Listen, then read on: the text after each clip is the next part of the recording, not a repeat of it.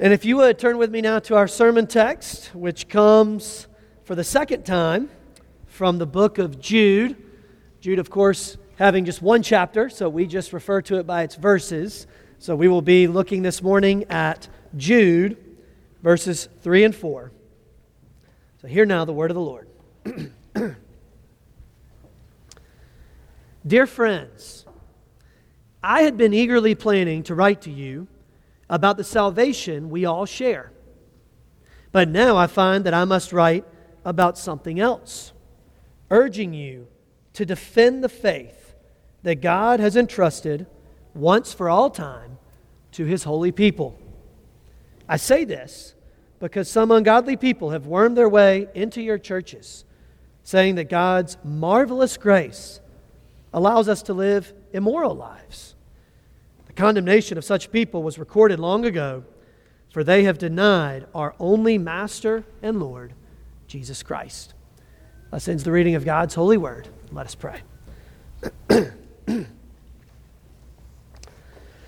Lord, we do thank you this morning for the chance to once again read and study and sit at the foot of this short book in your holy scriptures. And we do thank you for the way that you have uniquely and purposefully given us these very verses. And so, Lord, I pray now that you would be with us as a church, that you would really give all of us eyes to see, ears to hear, and a heart to understand your word to us, that you would use this to equip us for every good work that you have for us to do as individuals and as a church, and that you would cause the truth of these verses to be planted deeply in our hearts, and not only to begin bearing fruit today, but to bear fruit for a lifetime. We pray all these things, Lord, in your Son's name, Jesus Christ. Amen. Well, we do come back to our new sermon series from the book of Jude this morning by looking at verses 3 and 4. And in many ways, these two verses really lay out for us what we would call the topic sentence, to take you back to English class in middle and high school, the topic sentence of this entire letter from Jude, or another way to put it would be his main thought. Exactly what is going to lead to everything Jude is going to unpack throughout the rest of his letter. So it's important that we understand exactly what he is talking about in these two verses, because that's going to impact everything else we'll see throughout the rest of this letter. Now, Peter Davids helpfully says about verses 3 and 4, this thematic statement sets out the major issue of the letter, which is the need of the church receiving the letter to defend the faith against certain people who have slipped in among them. Now, to say that another way, Jude presents us with an incredibly important concept that all Christians and churches throughout the centuries need to realize. So let me ask y'all this morning. When you think of defending the faith, or perhaps more literally, contending for the faith, what do you think about? What comes to mind when you think about that phrase?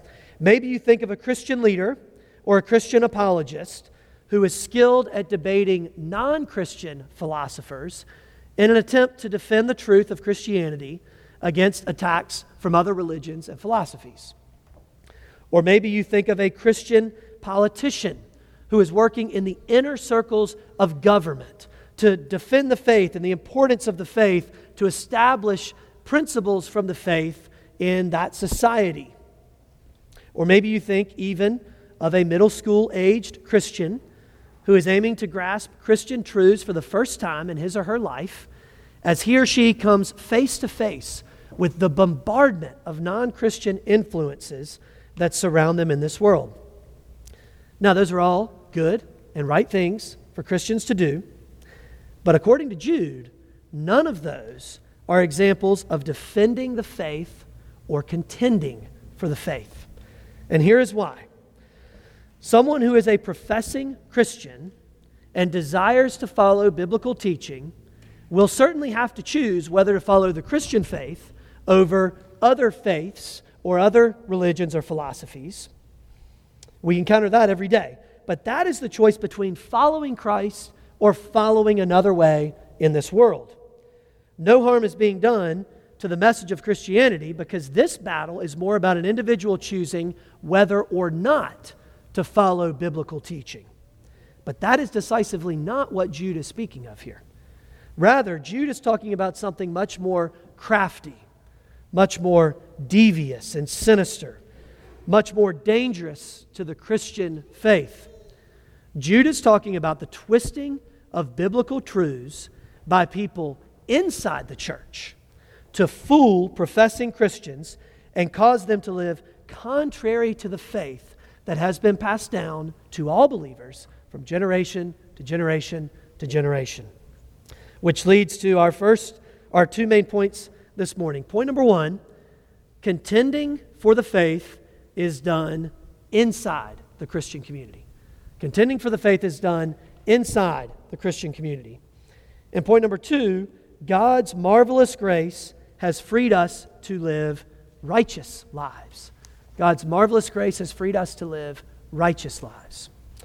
So point number one, contending for the faith is done inside the Christian community. And we see this in verse 3 and the first part of 4. Dear friends, I had been eagerly planning to write to you about the salvation we all share, but now I find that I must write about something else, urging you to defend or contend for the faith that God has entrusted once for all time to His holy people. I say this because some ungodly people have wormed their way into your churches. Now, Jude opens up this letter explaining the reason why he is writing. And there's a couple of really clarifying points that give us a good window into this. First, we see that Jude is writing to his dear friends, which is more literally translated as beloved. And this is not those beloved to Jude, though that's true. This is those beloved by God. And this relates back to what he said in verses 1 and 2. So if you were here last week, this may resonate.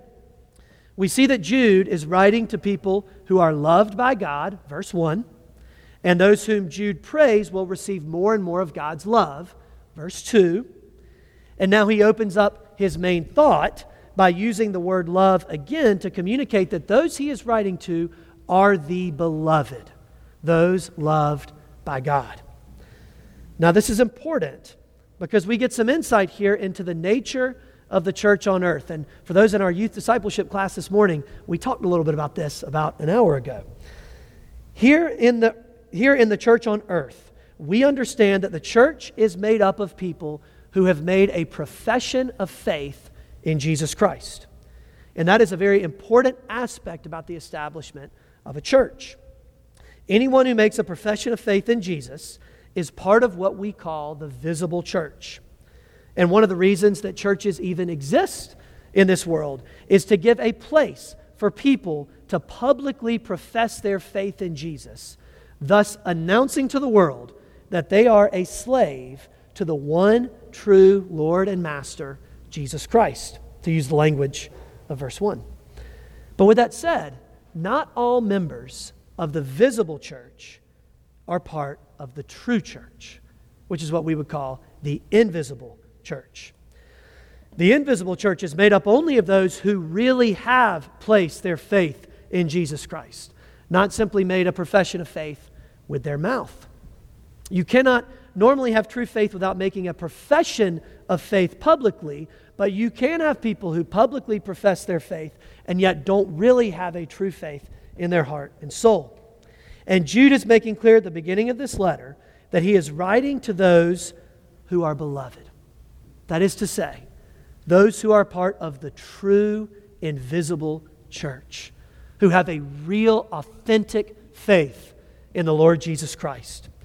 Yes, they are part of the visible church, but much more importantly, they are part of the true church, the invisible church, those united to Christ for all of eternity. And Jude had great enthusiasm to write to them. And the essence of the letter had a focus initially. It was going to be a discussion on the salvation that all these true Christians share. But something has happened. Something has gone wrong, and the problem is not something from outside the church.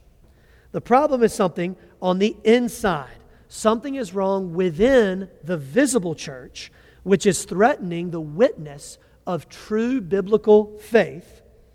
And Jude finds it imperative for him to write to the true Christians that are part of the visible church, because they have a job to do within the visible church, and that is to contend for the faith. Not in the world at large, but inside the visible church. So what is meant by the phrase then, to contend for the faith? Well, this is a Greek word that is used really to connote popular athletic imagery at this time. Douglas Moo says, contend is a strong word. It refers to the exertions of the athlete. Thus, Jude urges his readers not simply to resist the false teacher's perversion of the faith, they are actively and energetically to fight for it. To say it another way, Jude is laying out in this topic sentence a scene for us. He has defined the battlefield as the visible church. That might surprise us at first, but that is the battlefield that has been defined, which is made up of the beloved who have a true faith in Christ and, verse 4, ungodly people who have wormed their way into the church by professing faith in Jesus without actually trusting or following Him. Now, as a side note, the question often comes up, especially among people outside the church. All right, if what you say about Christianity is true, why aren't all churches perfectly peaceful, with perfect unity and perfect joy and all the aspects? Why does the church so often look no different than the rest of the world? Now, there are multiple answers to that question, but this verse gives us one answer to that question. You see, the visible church on earth is constantly invaded by ungodly people who profess faith in Christ and yet undermine biblical faith because they do not truly love the Lord that they claim to follow. They are not actually slaves of Jesus Christ as their other members of that visible church are. So the job of the faithful believers inside the church is always to contend for the faith. And Jude clarifies what he means by faith. He says the faith that God has entrusted once for all time to His holy people. All right? That is not to say the objective faith that we have been given to put trust in Christ. The faith would be biblical truth, the biblical faith that is laid out for us in the entirety of the Scriptures. And so this gets to the point, right? True biblical faith is not something that ebbs and flows or changes within different cultures or eras or society. We do not learn more as human beings and then adjust Scripture to our newly enlightened human reason. We do not expect a single message of prophecy or revelation to come from God that disrupts or alters or contradicts the revealed Word of God that we hold in our hands this morning. You see, the message of the Christian faith, the message of the gospel from Genesis to Revelation that we receive right now in 2023 is the same faith that the Apostle John delivered to Polycarp, who delivered it then to Irenaeus. It is the same faith that was delivered and converted St. Augustine, and the same faith that was delivered and believed upon by Thomas Aquinas. It is the same message of faith that exploded in a renewed way, not a new way, but a renewed way, by the Reformers like Martin Luther, John Calvin, Theodore Beza. It is the message proclaimed by the Puritans in England, the itinerant preachers during the Great Awakenings, and marvelously preached and exemplified by Martin Luther King Jr. and Billy Graham. It was the foundational message of both the Reformed Presbyterian Church in Scotland and the Associate Presbyterian Church in Scotland, who came to America and unified to form the Associate Reformed Presbyterian Church in America, which through many twists and turns has brought the true biblical faith to Village Presbyterian Church in 2023. It is the full revelation of God, delivered once and for all to every single one of the members of God's true invisible church made up of the entirety of God's holy people who have been washed and cleaned by the blood of Jesus Christ. So brothers and sisters, when you think, what have you been entrusted with that is more valuable than anything else?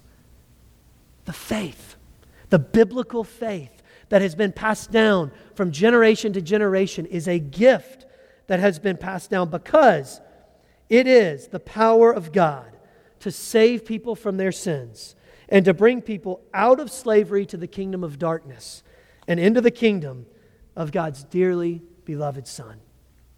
So Jude makes the very clear point that when we receive this most precious and valuable faith, we have a job to do with it. We must contend for it. We must defend it. And that contending and defending is not something we do outside the church. We evangelize those outside the church to bring them in. We contend for the faith with those inside the church to keep God's once and for all message pure. And commentator Davids sums it up perfectly when he says, while one might contend for the faith against those who are not part of the believing community, that language is never used in the context of the New Testament. The debate in this situation is far more problematic. The problem is the presence in their midst of those who teach by word and deed an alternative version of the Christian belief. You see, that is why we have to actively and energetically contend for the faith inside the visible church, because that is where the message of faith can become perverted. People outside the church cannot pervert the message of biblical faith because they do not lay claim to it. But those inside the church can. And it is often done in some form of the same thing, which is what we see in our second point this morning. Point number 2, God's marvelous grace has freed us to live righteous lives. We see this in verse 4. I say this because some ungodly people have wormed their way into your churches, saying that God's marvelous grace allows us to live immoral lives. The condemnation of such people was recorded long ago, for they have denied our only Master and Lord, Jesus Christ. Again, the point here is pretty clear, but it's important to unpack exactly what he's saying. The essence of Jude's concern is that there are ungodly people who have wormed their way into these churches, always on the basis of their supposed faith in Jesus, and yet they pervert the message of God's grace in such a way that it allows people to go headlong into immorality, as opposed to truly seeing what the grace of God is supposed to produce. They're allowed to go headlong into immorality and still pretend that they are united to Christ. Now, I did not mention this last week, but it was kind of striking, if you were here, that Jude doesn't open with a prayer for grace. In verse 2, he says he's praying for them to receive more and more mercy, more and more peace, and more love. But he excludes grace. And I think the reason is because of what we see in verse 4. Gene Green says that most likely Jude excludes the wish prayer for grace, since the fundamental problem in this letter is the distorted understanding of grace that the heretics had introduced to the church.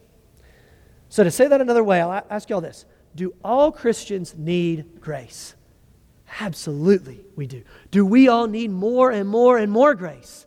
Absolutely we do. That is the only way that we are brought unto salvation. The only way we continue to be transformed and grow is by the grace of God.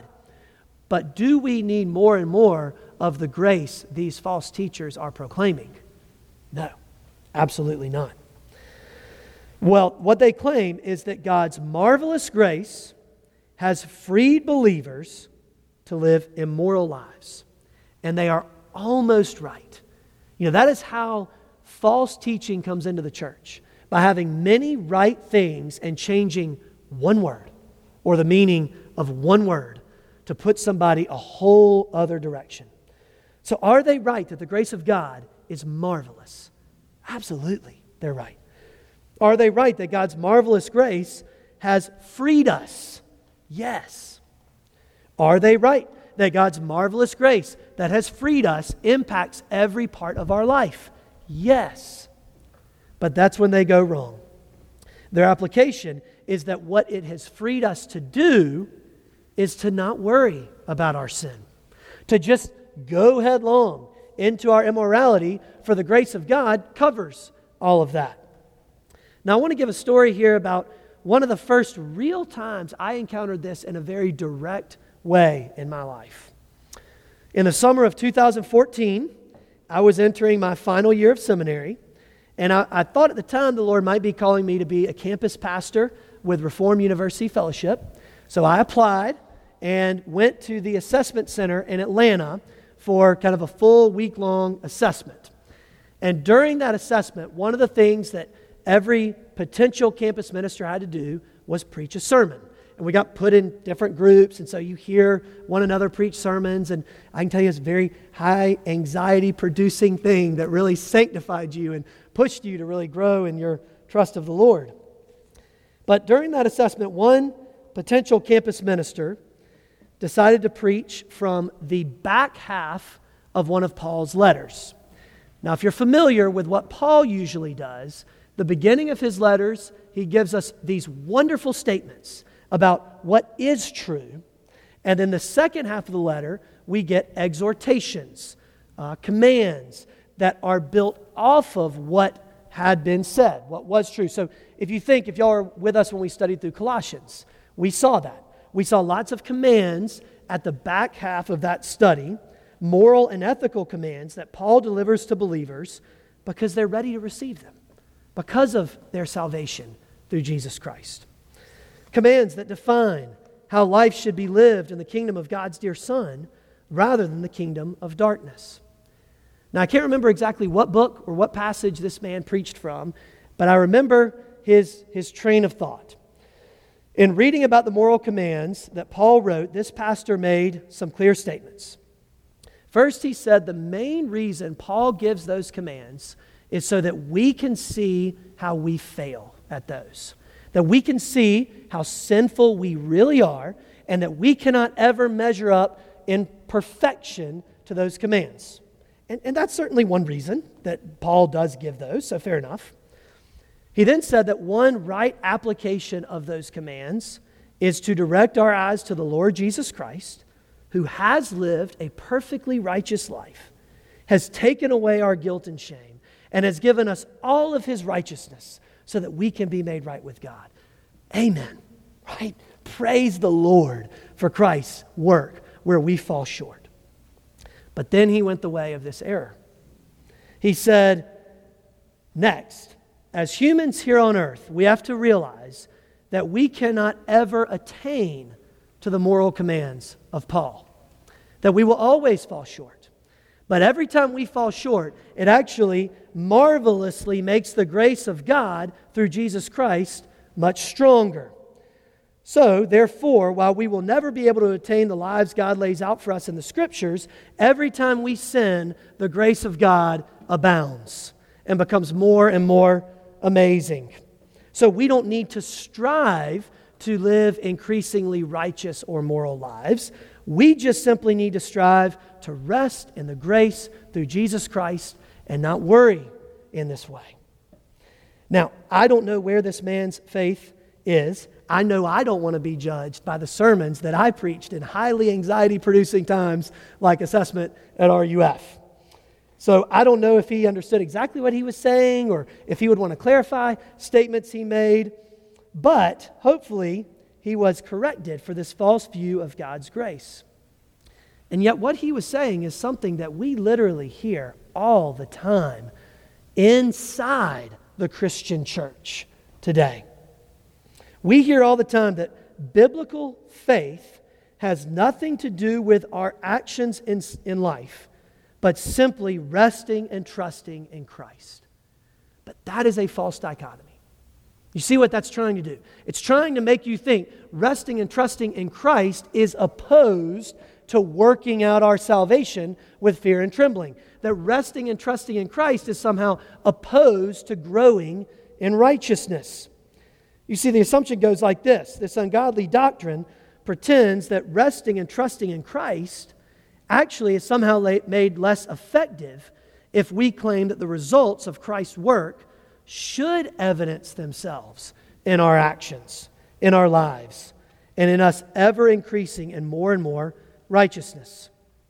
Now, we do not get to heaven based on our own righteousness. But true Christians know that real biblical faith, the biblical faith Jude is speaking of here, works itself out in transformed lives that do become increasingly righteous. And here, Jude is just following his big brother. Ultimately, his big brother Jesus, yes, but also his big brother James. James says in James 2:14-20, "What good is it, dear brothers and sisters, if you say you have faith, but don't show it by your actions? Can that kind of faith save anyone? Suppose you see a brother or sister who has no food or clothing, and you say, 'Goodbye, have a good day, stay warm and eat well,' but then you don't give that person any food or clothing. What good does that do? So you see, faith by itself isn't enough. Unless it produces good deeds, it is dead and useless." Now, someone may argue, some people have faith, others have good deeds. But I say, how can you show me your faith if you don't have good deeds? I will show you my faith by my good deeds. You say you have faith, for you believe that there is one God. Good for you. Even the demons believe this, and they tremble in terror. How foolish. Can't you see that faith without good deeds is useless? It's an important passage to consider. It's what Jude is also relaying here. What James is saying is that someone who claims to believe in God, who has made this public profession of faith, but whose life is in no way changed or transformed, is no better than the demons. For even the demons would attest almost to everything that we'll attest in a few moments in the Apostles' Creed. They would say that there is one God, and the demons are among the first ones to recognize exactly who Jesus is, aren't they? And yet they tremble in terror. Real biblical faith always evidences itself in increasingly righteous lives. No, actions do not garner our salvation, but neither can a verbal profession that makes no impact on a person's life.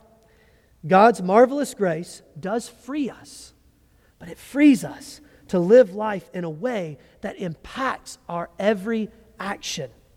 It doesn't free us to live immoral lives.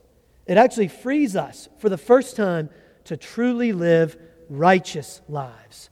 Not a righteousness that earns our salvation, but a righteousness that actually shows that the marvelous grace of God has been effective in our heart and our soul. I'll put it this way.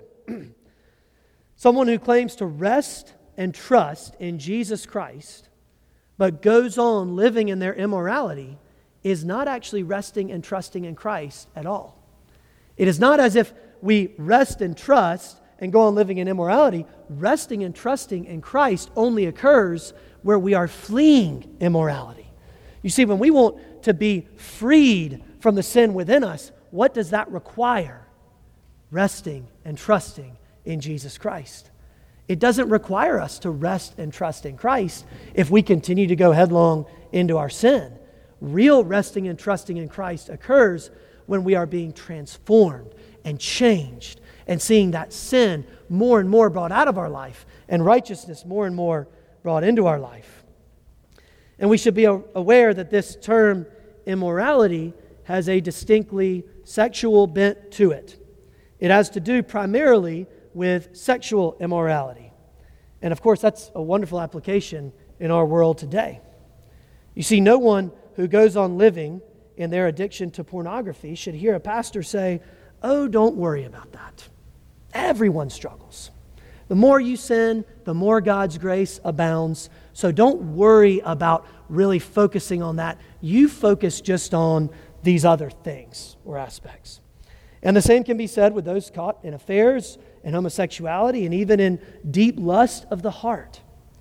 False teachers inside the church often promote the grace of God to allow themselves and others to indulge sexual sin. I'll say that again. False teachers in the church often promote and expound the marvelous grace of God to allow themselves and others to indulge in sexual sin. But Jude and James make quite certain that these ungodly people who promote such ideas are not actually part of the true church. After all, as Jude concludes his topic sentence, he says they are actually showing that they are denying Jesus Christ, the only Master and Lord. And to go back to our sermon last week, if you were here, what does Jude call himself? He calls himself a slave of Jesus Christ. And so by saying they're denying their only Master and Lord, their only Sovereign and Lord, they're saying those are not ones who have been rescued out of slavery to sin, because they are not a slave to Christ. So as we conclude our sermon this morning, I have just 3 very brief applications and things to say. First, if you find yourself in the position of one of these ungodly people today, realizing that perhaps you are pretending that your non-transformed life is nothing to worry about at all, then you are invited today to hear the message of the gospel. You don't need someone to pervert the faith passed down from generation to generation to generation so that you can feel better. What you need is to be shown the folly of whoever has taught you that, and challenged then to receive the true faith passed down to all generations. The freedom to repent of sin, which then allows you to rest and trust in Jesus Christ, that allows you to be freed to live a joyful, righteous life, not to earn salvation, but to actually live in the joy of your salvation. That is the message of the gospel. And y'all, this new life is being proclaimed right now, this very day. But it cannot be soft-pedaled, because the real faith is the only thing that brings true freedom in this way. Second, for all of us in this church, we need to realize that when we think of, all right, I'll put it this way. Today we're having a congregational meeting, our second one ever. And it is a joyful, wonderful day as we reflect on all the work that has been done. Well, what is the greatest potential threat to the undoing of what has happened here at Village Pres? It is very unlikely that that threat is from the outside. Now, they may be able to keep us from worshiping together and different things like that, but the real threat to the destroying of the faith here in this local body is what we're reading here. So we need to realize that we cannot idolize peace and unity in a way that allows us to unify with ungodly people who may join the church and destroy our purity because of their desire to indulge in their sins and tempt us to do the same. We have to strive for both unity and purity, the two that must be held together. Now, it's not the sermon here, but we can also idolize the other side as well. But we need to realize what we're seeing here is don't idolize unity over purity, for this is the reality of the visible church.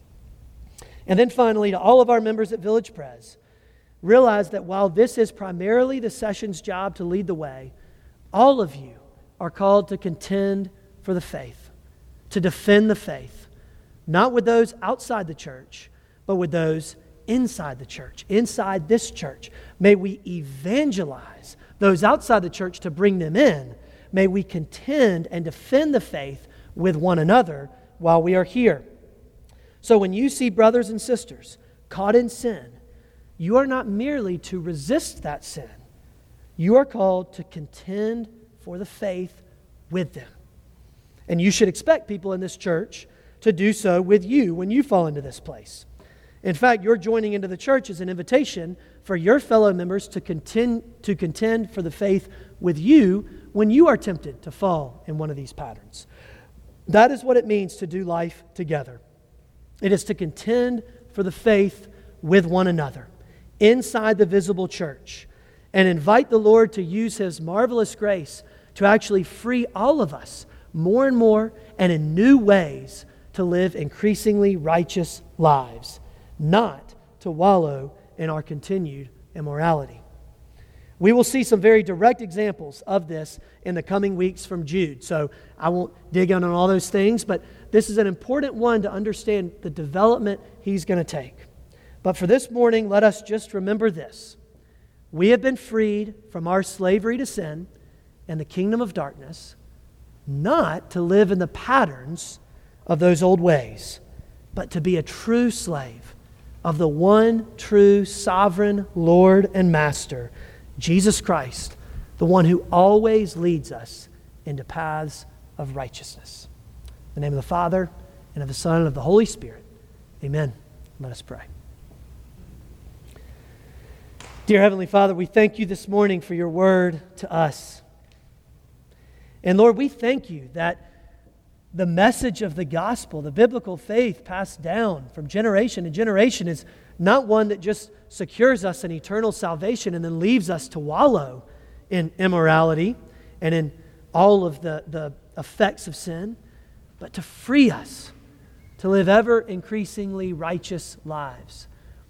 We know even in the way that that's said that there will always be ways we need to grow, and yet we pray that you would really stir in all of our hearts now, and I pray especially in our children that are present today, that you would put from your Holy Spirit right now this deep restlessness when our children as they grow up, and even our adults as we continue, when we follow in paths of immorality and presume upon the grace. Give us restlessness in those ways and produce great rest and peace when we follow Christ into paths of righteousness.